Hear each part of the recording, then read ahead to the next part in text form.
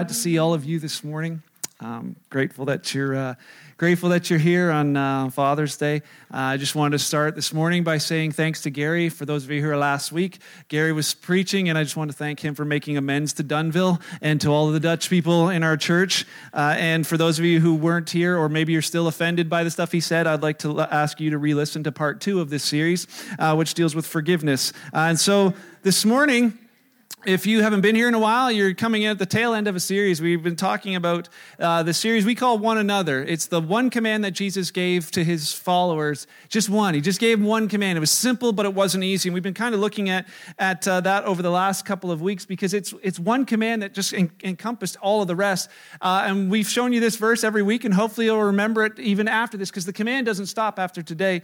But John, who was an eyewitness follower of Jesus, wrote down these words. Here's what Jesus said on the last night before he was betrayed. He said, "So now I'm giving you a new commandment."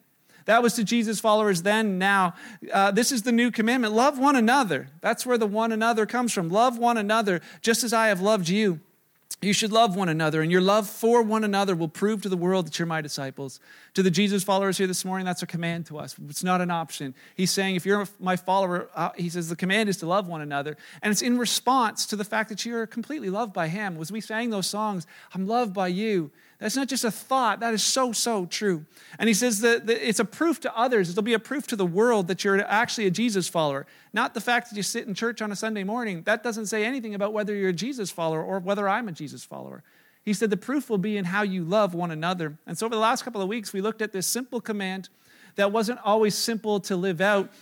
We looked at how Paul talked about it. He mentioned, brothers, love one another also sounds like forgive one another.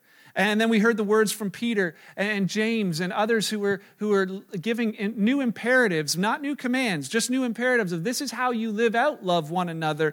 And we saw that was be patient, serve one another, bear one another's burdens, confess your sins to one another, which if you missed the most awkward sermon ever, you're probably grateful. But this morning, as we look at what those guys have said, we're going to share this morning just about what John, the eyewitness follower of Jesus, had to say about this one command, love one another. And so, but before we get into that, I just want to speak to all the parents here this morning. As parents, have you ever cherished something from childhood and that your children do not share the same affinity for? You cherish something, but they don't. Let me just bring this morning. Here's my little illustration. So this is a genuine Radio Shack radio control car that I bought when I was 12. I know. It's pretty impressive. So I saved up all my allowances, $50 back then. And I thought, man, that's like $200 today. I was like, that's like a lot of money. And so I bought this radio control car with my allowance, and then I used it for about 3 days, and then the batteries wore out. And it took 2 9-volts and 4 double A's. And what the problem was, I didn't have enough money to buy any more batteries. So I put it back in its case, and I would look longingly at it every once in a while and wonder, do I want to spend my allowance, on 3 more days of racing this car? And oftentimes that didn't happen, and so I would just leave it in there, and it was only used for 3 days, and I would look at it every once in a while, and I would dust it off, and over the years, I don't know what happened to it, but then 28 years later, we were moving, and we found it, and I looked at this, and I was like, it's my radio control car. I love that thing, I was like, I can't believe it's still here. It's in perfect condition. So I immediately went on Kijiji to see what it was worth. Still $50. And so I was like, well, then maybe what I'll do is I'll give it to my kids. Like, oh man, they're going to be so excited to be able to play with this. They're always asking for a radio control car. Well, now they can have one. And so I let them, I gently pulled it out of the box, and I put batteries in and let them play with it. I was like, man, this is like so important. And later on I hear bangs and crashes. I'm like, looking, they drove it off the counter.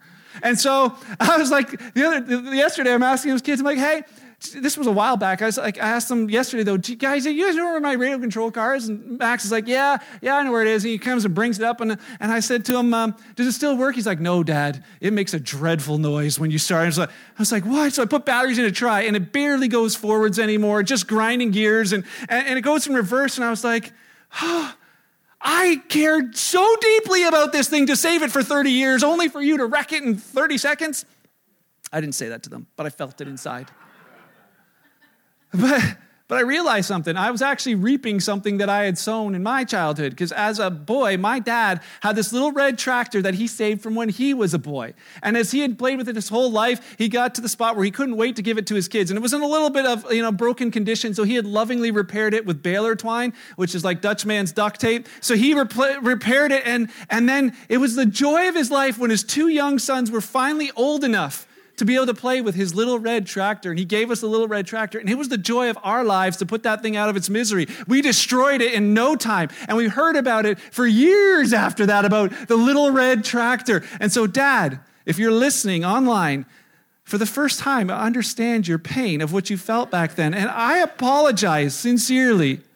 Thank you for keeping us as your sons after that moment, and happy Father's Day. So with those stories in mind this morning, of not caring as much about something that others had cared about as much. Let's take a look in history at a similar experience. This thing called the church that we talk about, Jesus came to the planet.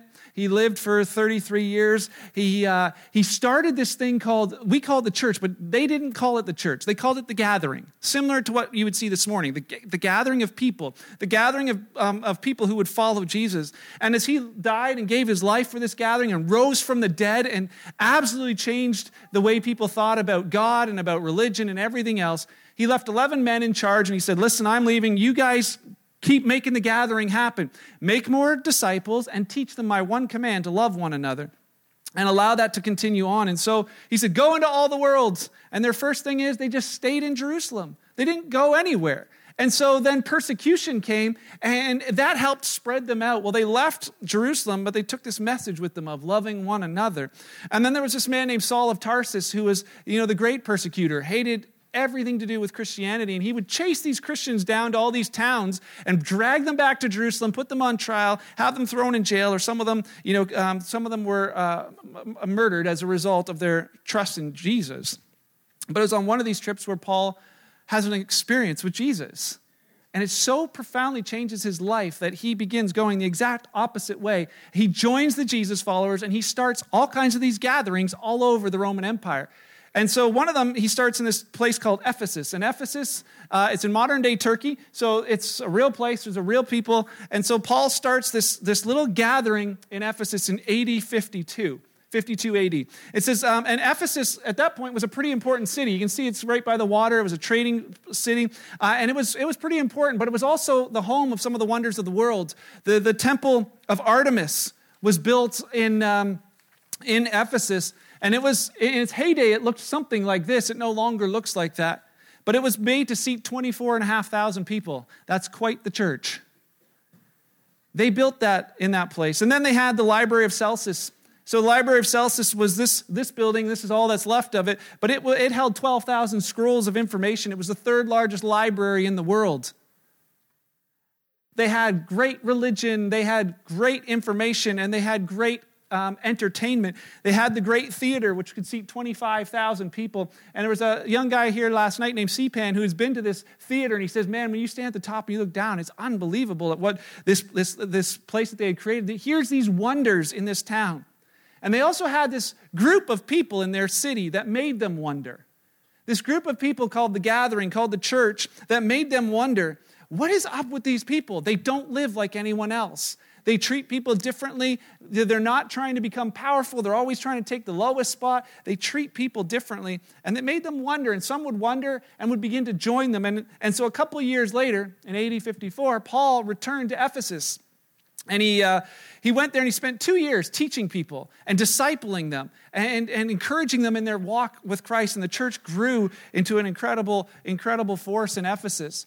And what happened as a result, this church of people who would worship this invisible God so passionately no longer needed the idols of Artemis that all the men in the city were creating these idols, and that was their business, but nobody wanted that anymore. And so they created this incredible uproar, and they tossed Paul out of their city. But the church remained, the movement remained, the gathering remained.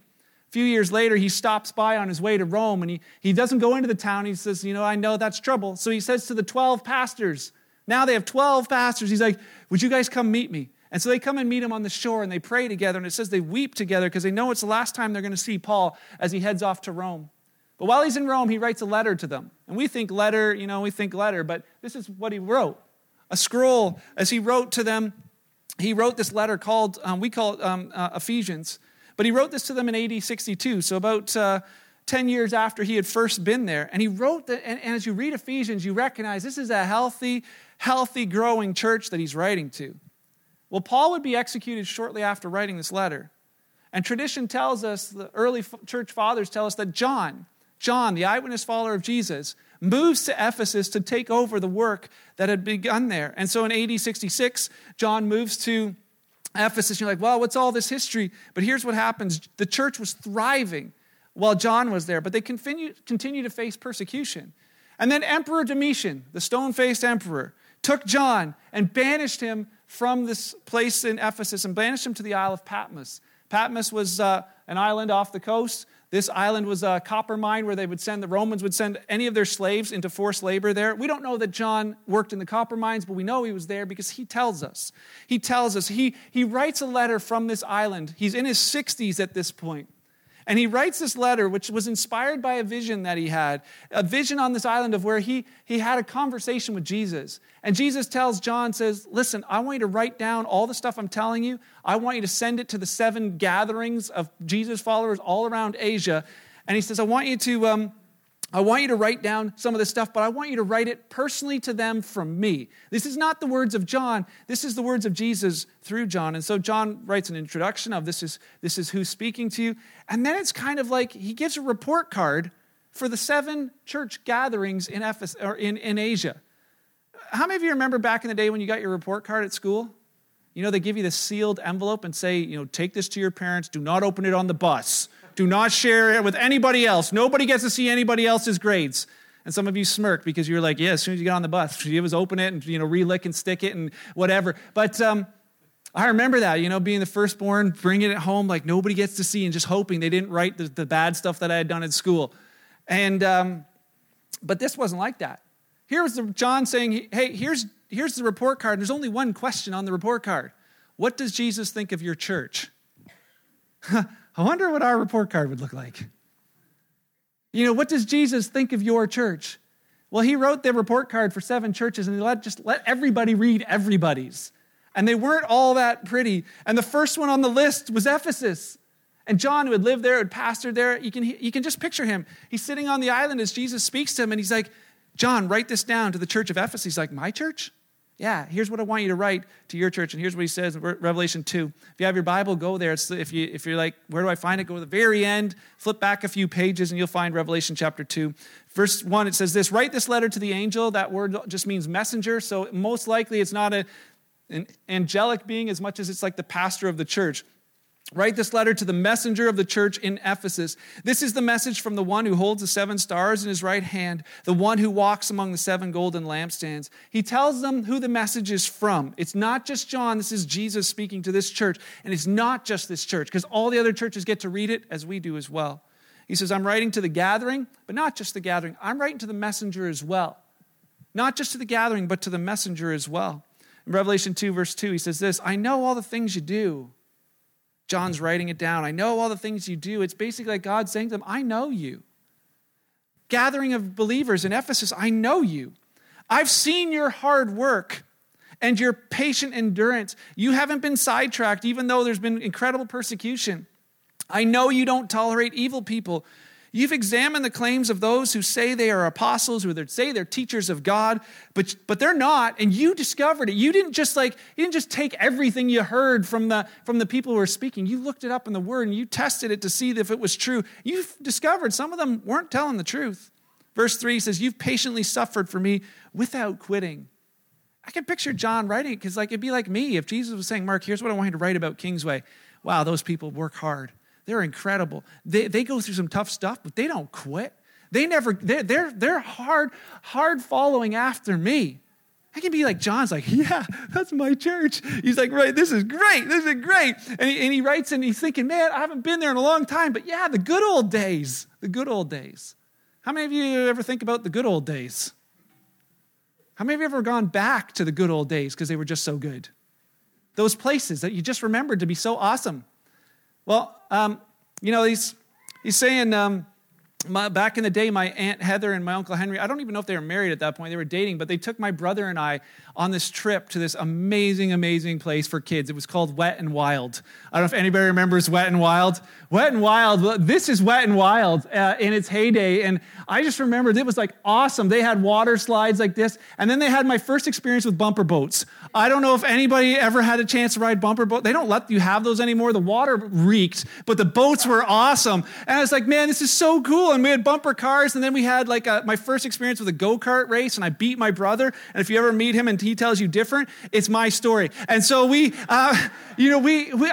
was just so incredible. And years later, I thought, man, I'd love to bring my kids there someday. But just a few years back, this is what Wet and Wild looks like now. It's just abandoned. It had been abandoned, so there's the water slides, and other people have visited and left their names and tags, but it was just the rides were, no longer. It's this abandoned place, and I was like, huh. And John is about to have, this moment where he's like thinking back to the good old days. Oh, the good old days. I can't wait. And as he's writing, yes, they're so amazing. This group is so amazing. Here's what happens in verse 4. He says this. Jesus says to him, but. As a kid, those are the worst words, right? They tell you something, they're like, but. And you're like, oh, man. I don't want the but. Just leave with the good stuff. But he says this, but I have a complaint against you. To the church in Ephesus, he says, you don't love me or one another as you did at first. He says, if you remember the King James, anybody remember the King James, the way it says this? You left your first love. The word left, he says, you've disregarded it. You just simply let go of loving one another. You went to another place instead of that, and you left something important behind. You ever leave something important behind?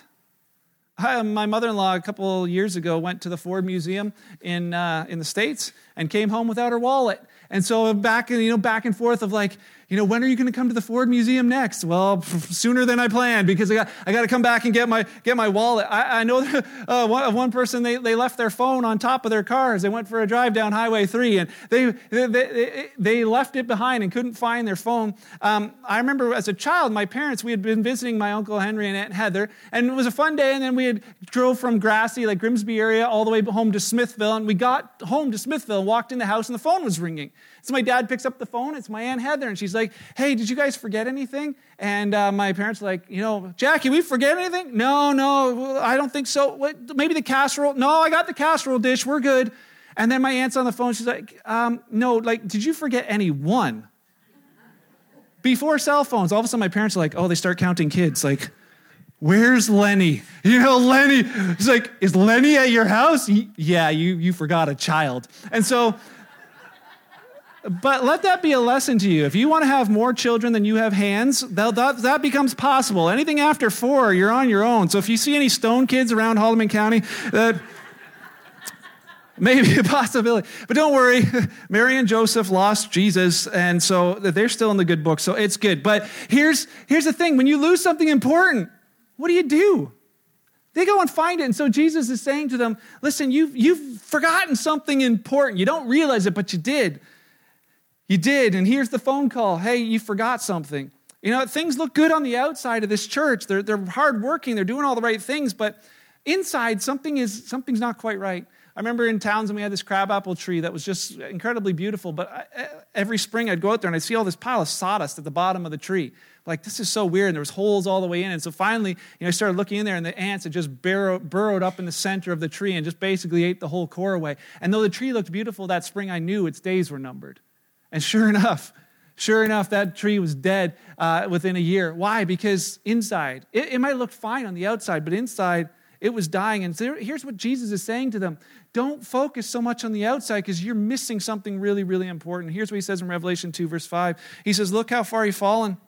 Turn back to me and do the works you did at first. Those words, look how far you've fallen, turn back. Oh, you have the other verse, sorry. There's the one where it says just those words, look and turn back and do. Those are words like if you read the New King James, they say, hey, remember and repent and redo. Remember. Here's what he's saying to them. Hey, this is where things are. This is where you're at as far as life goes. But he says, I want you to remember a few things. And so what does remember mean?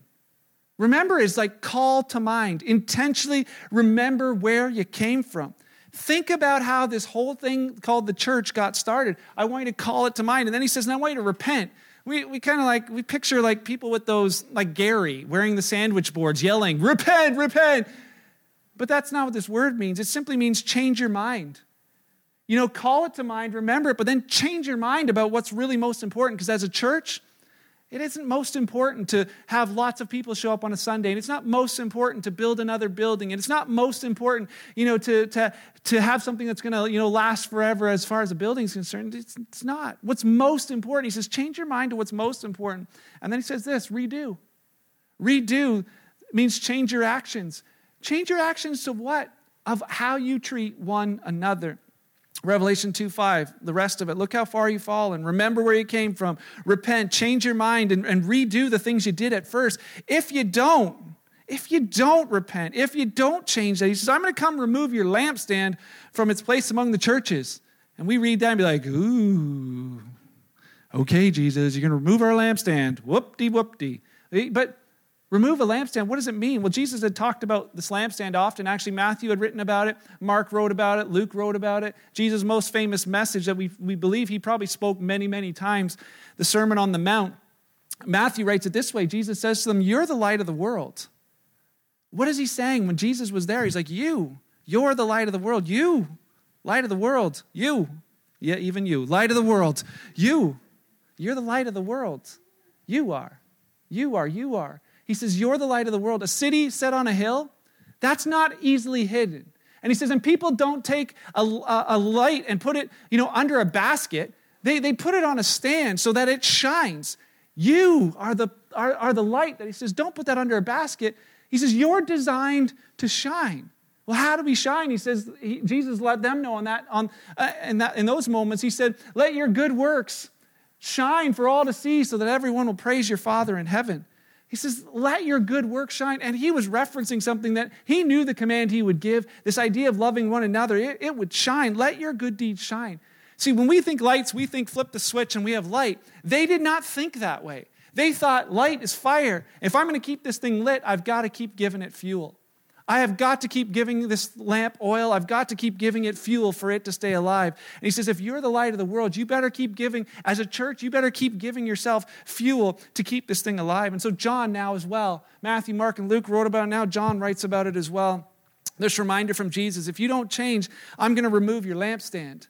And so they would have pictured lampstand. They would have pictured an oil lamp sitting on a stand. And we think, it's really not the biggest deal. If I lose this candle or if we chuck this candle, none of you are going to care because we barely use these things. Maybe someday you sit down and you're like, I just want to have a tea, by candlelight, or at Christmas, we bring out the candles. Birthdays, we bring out the candles, but we really don't care too much about the candles. But them, this was their one thing at night that gave them power. They were powerless in the darkness without light. This was the thing that brought their community of family around the table at night to share their meal together. They would sit around. This light was so, so important to them. And they realized if that goes out, it matters. It matters. And so I think Jesus would have said to the group, as he's writing through John, if it ain't shining, it ain't worth keeping. There's a quote from Jesus you can tweet. If it ain't shining, it ain't worth keeping. And he's saying that about a church, about a gathering of people. If they're not shining, they ain't worth keeping. And it sounds a bit harsh, but we actually do the same thing. None of us keep old light bulbs that don't work anymore. If when we figure it out, we don't keep them. It's not like you say, oh, man. And people come over to your house and like, what's that cupboard full over there? Oh, that's all my old light bulbs. We just keep them because the design is just so pretty. Like you see the light coming through the glass, it's just so beautiful. The architecture and design of the CFL bulb is like, you can't throw that away. No, you're like, if it ain't shining, it ain't worth keeping, and you chuck it. See, the thing is, we would do the same thing, and Jesus is saying that about churches. He's saying, if the gathering of believers isn't shining, it really isn't worth keeping. And it wasn't just a message for Ephesus, because none of us are immune. Kingsway, we are not immune to that same thought, that if we aren't shining, we really aren't worth keeping. And if we look around our nation, we see buildings that were kept because, look at, this is the church. This is a great building. Got to keep it. And yet it's not shining. And you see churches dying every single year in Canada. Why? Because I believe that's what's happening. They're just being saying they're not shining. They ain't worth keeping. And he's giving a warning to them, not just to them, but to anyone who would read it. And I wonder, man, what did those Ephesians do when they heard this warning? What did they actually do when they heard this? And we actually do have some insight into what happened with them, because a few years later after this letter would have arrived to them and they would have read it, a few years later, it's believed by many of the scholars that John was actually released from the Isle of Patmos, because they believe his last letters, 1st and 2nd, 3rd John, and his gospel were all written in Ephesus after his time on the island of Patmos. And John would have been an old man. It says some of the early Christian fathers said that in the meetings, they would carry John in because he was so old. And he would sit down and he would tell his brothers to love one another. John had seen a lot of stuff happen. He's old. He saw all kinds of difficult things. All of his friends are gone. All the ones that he followed Jesus around, Peter, Matthew, James, they're all dead. Paul's dead. They're all gone. It's just him. He endured all kinds of persecution, but as he's sitting in Ephesus with these people, after all of this, he writes these words, 1 John 4, verse 7, Dear friends, he came back to this church he had written to, dear friends, let us continue to love one another. For love comes from God, and anyone who loves is a child of God. They're reborn. They know God. The people who love one another, they're the ones who actually know God. So anyone who doesn't love doesn't know God, for God, he is love. John's the first one to ever say those words, that God is love. And we might say, what, you still on that love thing, John? Still? How do you know God is love? And I wonder if he thought about it and just simply thought, you know what? You know how I know? Because God showed me. God showed me how much he loved us. You know how? By sending his one and only Son into this world so that I might have eternal life through him. I know he loves me. I know he loves us. And this is real love. Real love is not that we love God. It's that he loved us first and sent his Son as a sacrifice to take away my sin, your sin, our sin. That's incredible love. And he says, dear friends, verse 11, since God loves us that much, surely we ought to love one another. If God loves us that much, we surely ought to love one another. And we wonder, did they make it? Did they heed the warning? We find out in AD 110, which is 20 years later, a man named Ignatius. Ignatius was actually discipled by John. And so he writes a letter back to this church in Ephesus. He's now a pastor in a place called Antioch, and he writes this, and this is how he starts his letter. Ignatius, who is called Theophorus, to the church which is in Ephesus, in Asia, deservedly you're the most happy. You've been blessed in the greatness and fullness of God the Father, and predestinated before the beginning of time that it should be always for an enduring and unchangeable glory. He writes to them 20 years after John's letter and says, hey, this church is still vibrant and alive. But unfortunately, we also read documents later that in AD 300, things began to change in the church. All of a sudden, people came in and said, we want the power. And they began to say that Christianity is actually a hierarchy. It's about the pastors and the religious leaders. They're above one another. And they started going above one another instead of Jesus' command, which was simply love one another. And as a result of that, we know their light went out. Their light went out. But the movement survived. This movement of gatherings of Jesus followers survived. It's fascinating when you study secular authors who study our early religion.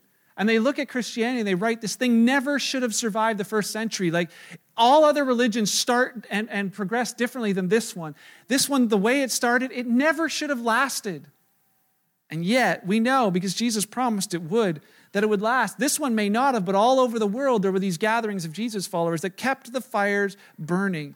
The Jesus followers kept making their world wonder.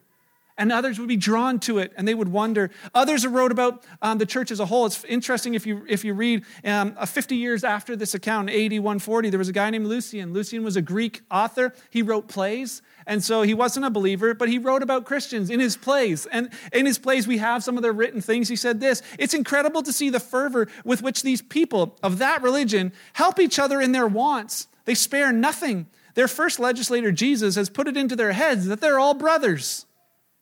That's what he writes about them. You're like, yeah, they're all brothers. That's pretty cool. And we hear, that's 50 years later. John is long gone. 120 years later, in AD 210, there's a guy named Cecilius. Cecilius is a pagan, wants nothing to do with God, but he knows this man named Octavius, who's a Jesus follower, and they write letters back and forth to one another. Octavius passes away, but it's one of his best friends who says, to honor Octavius, I want to put these letters into a book, because those were incredibly rare back then. He says, I'm going to put them together. And in that, Cecilius, you can read his whole thing. It's pretty fascinating the way he disses the Christians of that day. And yet in it, you just read like, he says their weakness, here's all their weaknesses. And we see them as incredible strengths. But he wrote this. He wrote to Octavius, these Christians, they know one another by secret marks and signs, and they love one another almost before they know one another. Who does that? What a slam. AD 220, 130 years later, Tertullian, who was from North Africa, an author of so many of the things that we wonder about back then, he writes about the early church, and he says this, it's our care for the helpless. It's our practice of loving kindness that brands us in the eyes of many of our opponents. Look, they say, how they love one another. Look how they are prepared to die for one another. That's 130 years after John writes this message. Why? Because it just kept happening. This group that would love one another would be the ones to carry the church, the movement into the next generation. And so fast forward 1,986 years to AD 2019. Kingsway Church. You're part of the movement. You're part of the movement. I love how Stephen Furtick says, we're not waiting for a move of God. You are the move of God. We're not waiting for a feeling to happen. You are the love of God on display here. And the movement remains, but the warning remains as well. And so this challenge for us this morning is this, as we close. What does this mean for you, and what does it mean for me? We know what they did when they heard the message, at least that first generation, but what will you do when you hear the message this morning? Are there things that prick in your heart and you're like, yeah, you know what? Christianity is kind of just this thing I do. I just go to church. It's my Sunday routine. As I thought about it, what will I do when I hear the message? Will we keep the fire burning? Will we make sure that there's fuel for the fire? That should have gone differently. If at first we don't succeed, will we try again? To make sure. He said, well, what's the fuel? What's the fuel that keeps it going? And Paul would have said this. It's that love one another. It's things like this, being patient with one another, being kind with one another, forgiving one another. Some of you are so hung up on this forgiveness thing. You hear the word and it just gets you. You can't forgive. And Jesus is saying, listen, forgiving one another is important. Serving one another, it is the actual shining of the fire. Not jealous, not self-seeking, not irritable. That kind of fuel is great for marriages. It's great for parenting. It's great for friendship. It's great for the gathering, but it's also great for reaching lost people. And it's what John said, last verse, 1 John 4, verse 12. John wrote to them after he said, brothers, let's keep loving one another. Those who love, they're the ones who are in fellowship with God. They're the ones who know God, because no one's ever seen God, he says. But if we love each other, God lives on us, and his love is brought to full expression in us. People don't see God. The people around you, they don't see God. To the Jesus follower here this morning, people are not likely to go and just read a Bible. Not likely, but what are they going to do? They're going to see you, and they're going to read your life. They're going to see and read your works, your love for one another, and ultimately they'll see God in you. It's what Matthew said. They will glorify your Father in heaven. They will see God at work in you. There's a group called Shinedown, not believers, but have an interesting modern take on this thought. And they said this in their song, How Did You Love? They say this, no one gets out alive. Every day it's do or die. The one thing you leave behind is, how did you love? How did you love? It's not what you believe. And I think what they mean, it's not just that you believe something. It's that those beliefs lead to action. It's not just those prayers that make you bleed, but while you're on your knees, how did you love? Was it just about, oh, this is my religious thing? Or was it more? Because Jesus didn't call us to just a concept. He called us to actions. And I think about that, the idea of how did we love? How did we love? It's how they loved that made the world wonder back then, and we can make the world wonder again, simply by how we love. He valued the gathering enough, Jesus did, to give his life for it. It's like this. He loved that thing. and then passed it on to the next generation. What are we doing with it, really? I ask myself the question because it's to the messenger as well. What are we really doing? I'd ask myself, what am I doing today to contribute to the movement of Jesus on this planet? What am I really doing today?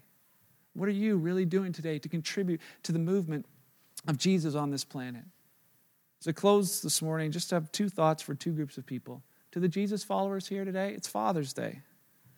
But every day really is Father's Day. As you think about the joy of a father, like when Dan called me and told me that they had the baby, I could hear the smile over the phone. Like it was just, there's no greater joy than seeing your child for the very first time. As a father, there's no greater joy than that. And I think about the joys of a father. You know, the joy in my life as a father, one of my greatest joys is when I see my kids love one another. You know, like I tolerate them fighting one another. But it's joy when they love one another. Max the other day fell off the brick wall or stone wall in our backyard, and there's Finn. I'm watching through the window from my office, and there's Finn, runs up and he's lifting up his shirt and looking at his back to make sure his brother is okay. The other day, they found my old train set, and they dragged it out. I was like, oh, it's a train set. And they played with it for hours, and all three of them together. I'm just like, oh, man, got to take a picture of this moment just to remember what it's like when they love one another. To the Jesus followers here today, man, the joy of our Heavenly Father to see His children loving one another. There's nothing greater you can do to bring joy to His face than simply obeying that command. And for those of you this morning who are not Jesus followers, the joy of Heavenly Father is just like Dan, seeing a child for the first time. And that's how God describes this thing called life, that for so many of us, you know, all of us really, we were born in this thing called sin. We lived life for us. And it just brought about negative things all the time. It always brings death. It's killed relationships, killed marriages, it's killing people physically. It's just brought death emotionally, mentally, everything. It just brings death. Whatever, and everything it touches is this thing called sin, and we're stuck in it. We're stuck in it. You know, there's absolutely nothing we can do to get ourselves out. We can't behave better. Maybe you came to church thinking, you know, at least if I go to church on Father's Day, I'm getting in with God. Maybe Father's Day, Christmas, Easter, that should get me something. The problem is we can't do it on our own at all, not even at all. We can't even make our stand better with Him. But the good news is that He did it for us, that God so loved us, that He saw us in our mess and said, you know what, I'll give my life to them so I can give them a hand. And if they'll reach out and take it, I'll lift them out of it. And it's not just, oh, I'm going to lift you out, I'm going to rescue you. I'm going to bring you into a relationship with me. Perfect Heavenly Father. For so many who've had a terrible experience with a father, you're like, how do I don't want, just picture what the perfect father would be like and then multiply that by 1,000,000. That's God's thoughts towards you. As a child, He says simply, I call you my child. And when you turn to Him for the first time, it's like He says, you're reborn. Something brand new happens inside. It's like the joy of a Heavenly Father to see His child for the first time. Well, that could be you this morning. And the second thought is this: the joy of a father whose prodigal son returns. You know, when relationships that have been at odds become back together again. Maybe you're here this morning and you've kind of wandered away from church, wandered away from faith.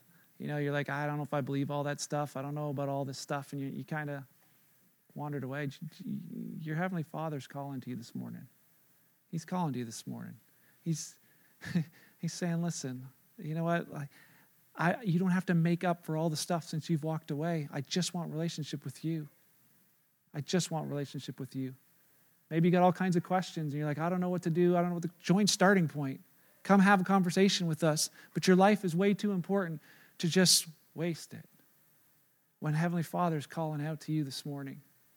So the great thing for us is that we all have a choice. You have a choice. No one can force you into anything. But the choice is yours this morning, that if you want to follow Jesus, He's saying, come follow me. He did everything required, and welcome to a family. What a great family, where He actually commands the rest of your brothers and sisters that they have to love you. Welcome to church. Welcome to the light of the world. I hope that as we've shared today, that Holy Spirit drops the things in your heart that need to be there, that you take and you mull over this week. And I leave you with this question. How did you love? How did you love today? How did you really love today? Let's pray. Father, thank you this morning for your word. Thank you for the revelation that it gives us. Thank you for your love for us. We've seen it on display. through the death of your Son, through the change in our hearts. Witness it each and every day of what you're doing in us. Thank you, thank you, thank you. God, thank you for eternity and the chance to spend life with you, knowing that it starts today as we walk out of this place with you, love personified. God, I pray that there'd be opportunities for us to show that love to one another, show that love to the ones around us, and may they see you in us. Oh, Lord, may they find the hope, the living hope in you as a result. Thank you for all the amazing men in our church family and in our lives. Pray a blessing on them today. And ultimately, God, we want to live today for your glory, to put a smile on your face, Heavenly Father. It's in your amazing name I pray. Amen.